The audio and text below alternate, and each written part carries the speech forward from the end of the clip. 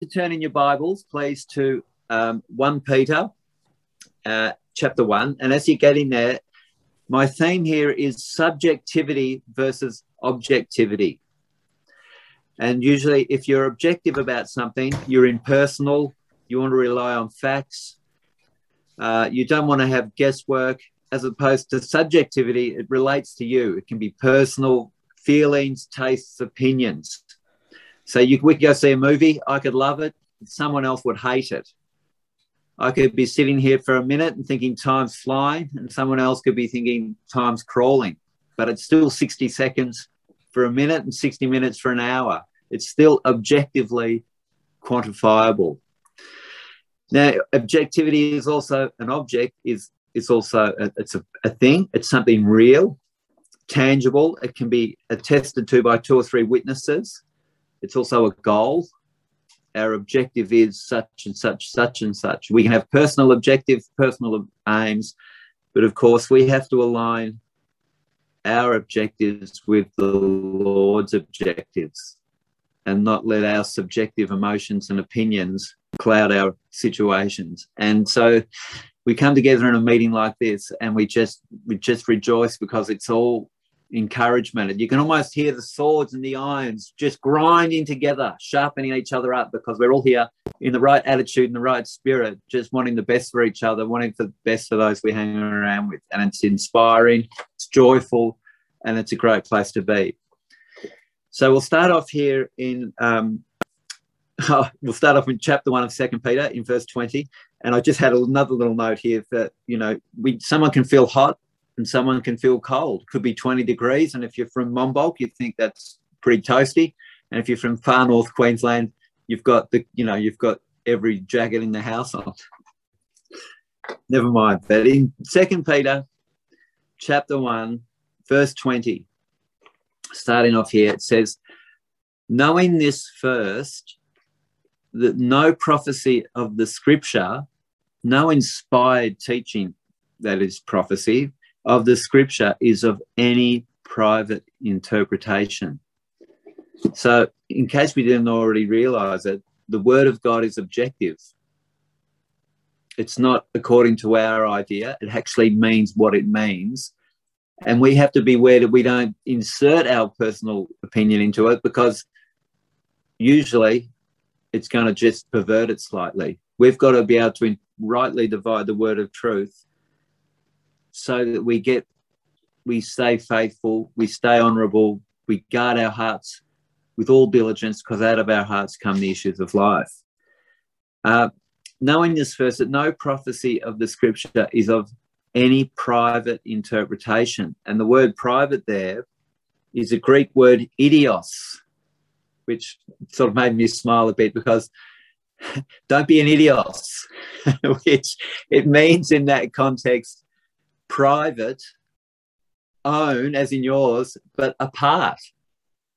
Don't have a view on the scripture that's apart from what the Lord is actually saying to us.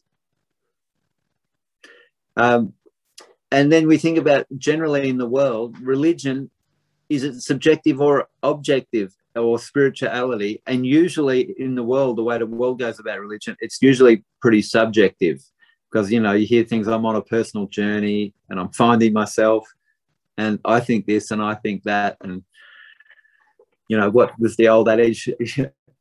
You'll find yourself and then you realize you're lost. And then you need some serious direction. Because the thing about your subjectivity is you can only be subjective within the parameters of your own experience. And Jesus says there in John, we speak that which we know. If I've told you earthly things and you're not believing me, how will you believe me if I tell you heavenly things? We have to have the blinkers removed. We have to have a touch from the Lord, as we've heard, because the touch of the Lord is so real. And of course, we have to be, I've mentioned already, beware of subjectivity dressed as objectivity, and to religious fanaticism. And there's plenty of religious fanaticism in all forms out there in planet Earth. And it's not just religious fanaticism. You've got different people. What is it? QAnon and all those different types of things which are in the Western world. and people are against this and they don't believe anything and are trying to tear down governments, and it's not helpful, and it's a sign of the times. If you come back to Judges chapter 21 in the Old Testament here,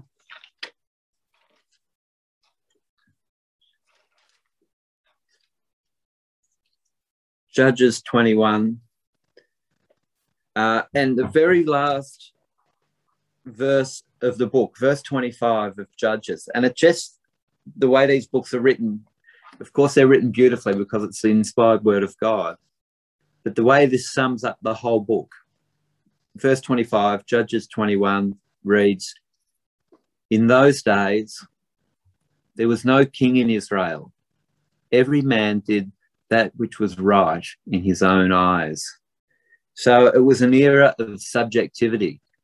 And if you've ever read the book of Judges, you've got bloodshed, rape, pillage, murder, swings and roundabouts, triumphs and disaster, because it was the period after the death of Joshua and the generation that knew Joshua, people who were truly inspired by the Lord, people who had objective experiences with the Lord. Like Moses had experience with the Lord, which was witnessed by a nation.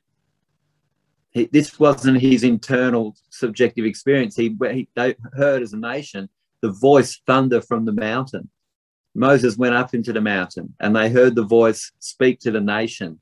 It was real. It was external. And of course, after that, we had Joshua, and he was a great leader, and he conquered, well, largely conquered the Palestine, the promised land. But after that, the other generations came along and they forgot the Lord. And then, of course, they fall into apostasy.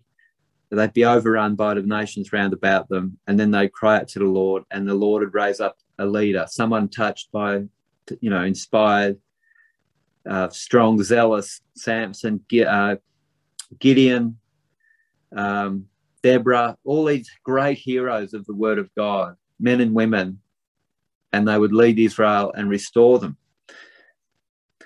And of course, then we move on after that. We have got a character like King Saul, and his approach to the word of God was subjective, because God gave him a directive, but he adjusted it to do what he thought was right. And we know the story there, that when he was told to destroy them totally, he did half the job and kept some back. And of course, and it was his downfall. And of course, you contrast that to King David, and he was objective towards, he knew God's plan and purpose, and God spoke of him after God's own heart. What a reference if you're going for a job. He does things after God's own heart. What would you like your salary to be? You would have, because you know that they've got the heart in the right place. And as John and Anna was saying with a testimony about looking for employees, the employer hires someone, in effect buys their time, because they're buying their time, and in that time, that person's going to serve the employer's best interests. That's the deal. And with the Lord, he's redeemed our time. He's bought our time, our life. It's like a slave owner owns the time of the slave. Your time, and hence your body and everything about you, is mine. And you must, if you don't realize that, you're going to be miserable, and your attentions and your things are going to be divided. But that's the deal. The Lord we must redeem the time. He's bought us. He's redeemed us. We're his slave now. And we willingly submit to that, and we get blessed. So, of course, we just mentioned Moses. He had an incredible life, an incredible range of experiences with the Lord, and it was in front of many witnesses. If we come up to Proverbs chapter 3,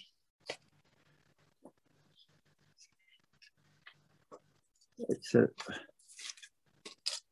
general encouragement for a Wednesday night, nothing too in-depth, but all along the lines of what we're here, our commonality is our communion. Proverbs chapter 3, in verse 7. Be not wise in thine own eyes. Fear or reverence the Lord, the eternal one, Jehovah, the self-existent one, and depart from evil. It shall be health to your navel and marrow to your bones. And of course, that is, where's that? Don't be conceited, don't be subjective, don't be walking by your own ideas, don't allow yourself to be offended. Don't think, pride goes before a fall. Fear the Lord, look beyond yourself and depart from evil. The fear of the Lord, it says in Job, is the beginning of wisdom, and to depart from evil is understanding. So your actions are showing your understanding. And fear the Lord, we have a mind to do so, the mind of Christ. Nurture and cultivate that mind of Christ that he's given us, or given us access to, and the ability to pray in the Spirit, to focus ourselves. In the same book, Proverbs 26,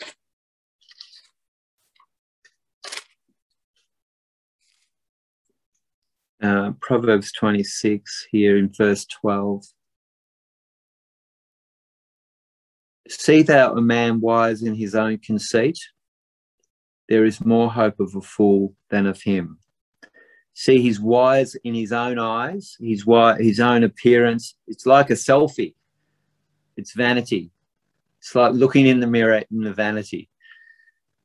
It's not, you're kidding yourself. It's not objective.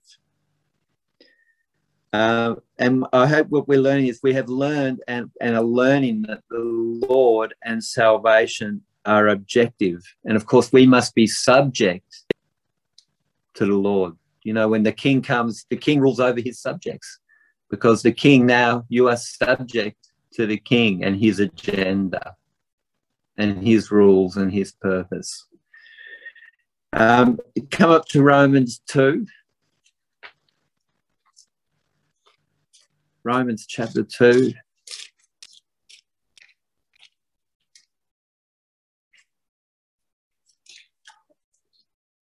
Romans 2 in verse 11. For there is no respect of persons with God. This is also a reiteration from the book of Acts, when the house of Cornelius received the Holy Spirit, the Roman centurion, and Peter had this epiphany, this great realization of a truth I perceive, that God is no respecter of persons. From whatever nation, those who do well, obey, God will bless. Doesn't matter. And here we are, the living embodiment of that tonight in our meeting here. And we're from all over the world, and we should, the Spirit is moving as we sing, as the prophet said it would be. And here he is, he says, there is no respect of persons with God. For as many as have sinned without law shall also perish without law, and as many have sinned in the law shall be judged. And then, of course, it goes on. If you do the work of the law in this context, or you follow with the Lord, if you humbly cry out, whosoever shall call on the name of the Lord shall be saved. And here it is, to the Jew first and also to the Gentile. And Israel in the Old Testament was a nation, we've read there in Judges. It goes back to the very core of the narrative of the Word of God. And then they were blessed, they were cursed, they were blessed, they were cursed. And eventually they were destroyed as a nation, but not forever. And they were cast away, but not forever. God will gather them in again, and they won't be complete, as it says there in Hebrews 12. The great heroes of faith saw our day and the promise of God, and they're not complete without us, and we're not complete without the nation. We're all being brought together into God's object, his objective, his aim. To, the kingdoms of this world will become the kingdoms of our God and his Christ. And so we've got objective principles in the Word of God, and we've also got the means to quantify them. And of course, in John 3, don't look it up, we know that unless we're born of the water and the Spirit, we cannot see nor enter into the kingdom. It's deliberate steps that we can carry out. And of course, we know in Acts 2, the Holy Spirit was poured out. In Acts 2:38, the contract is laid out for salvation, that if we have a repentant heart, a change of mind, we turn around within ourselves and we're baptized in the name of Jesus Christ, we shall receive the gift of the Holy Spirit. And then in Acts 2, verse 33, he sheds it forth. I'll read it to you. Acts 2, verse 33. Don't worry about looking it up. He says, he has shed forth, therefore, verse 33 of Acts 2, therefore, being by the right hand of God exalted, and having received the Father the promise of the Holy Ghost, he has shed forth this, which you now see and hear. It's quantifiable. We can witness it. And not only do we witness it, we hear it, we see it, and then we partake of it ourselves. And and having followed, we are still warned. Romans 11. And of course, another thing about an objective or being objective is things can be objectionable. And there in John, Jesus said, unless you eat my body and drink my blood, you have no part in me. And of course, that sounds pretty objectionable. That sounds quite far out. And of course, from that point on, many of his followers stopped following him because they objected to that. But of course, he spoke in the Spirit. And of course, we partake that's the communion service, because he gave his body for us. In Romans 11, I've already alluded to this. Romans 11, go to Romans 12, if you would. Romans 12:16. Yeah, be of the same mind one toward another. Mind not high things, but condescend to men of low estate. Be not wise in your own conceits. And I'm just reiterating that. And I've said it earlier, workmen that need not be ashamed, rightly dividing the word of truth. And we'll finish up back where we started in 2 Peter 1.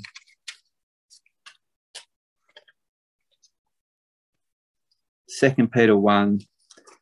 And just a few verses from the first verse we read. In verse 16. So, and our theme here tonight is objective versus subjective, as in what is reality versus our thoughts and our feelings. And of course, we've got thoughts and feelings, and it's good to feel good, and it's good to be inspired, and we want love, joy, peace, but all that. But of course, we have to conform to God's plan. And here he says in verse 16, for we have not followed cunningly devised fables when we made known unto you the power and coming of our Lord Jesus Christ, but were eyewitnesses of his majesty. For he received from God the Father honour and glory, when there came such a voice to him from the excellent glory, this is my beloved Son, in whom I am well pleased. And I think we all know what he's referring to there when Peter, James and John went with, I think it was Peter and John, I think James might have been there too. They went up onto the mountain with Jesus apart, and he was transfigured. So there are a group of people, a group of men have gone up onto a mountain apart, and all of a sudden, or I don't know how suddenly it was, one of those men, namely Jesus, becomes supernatural. He just becomes incredible, unimaginable brightness and glory. And then they saw Moses and Elijah in booths near him. And then a voice comes like thunder and says, this is my beloved Son, in whom I'm well pleased. And Peter here is testifying to what he experienced. And he wasn't alone. In the mouth of 2 or 3 witnesses shall everything be established. And verse 18, and this voice came from the heaven we heard when we were with him in the holy mount. And John writes in 1 John about the word of life, which we have seen and heard, and which our hands have handled. So that, the man Jesus Christ, they handled him. They probably hugged him and patted him on the back and held his hand and shook hands, whatever they did in those days. In verse 19, so there's his experience here. And then verse 19, but there's more. We have also a more sure word of prophecy, of inspired teaching, of account of the narrative of the word of God, which stretches on far into the future. Whereunto you do well that you take heed, as unto a light that shines in a dark place, until the day dawn and the day star arise in your hearts. And I can just say amen to that. And we're here because the day is dawning and the day stars arise in our hearts.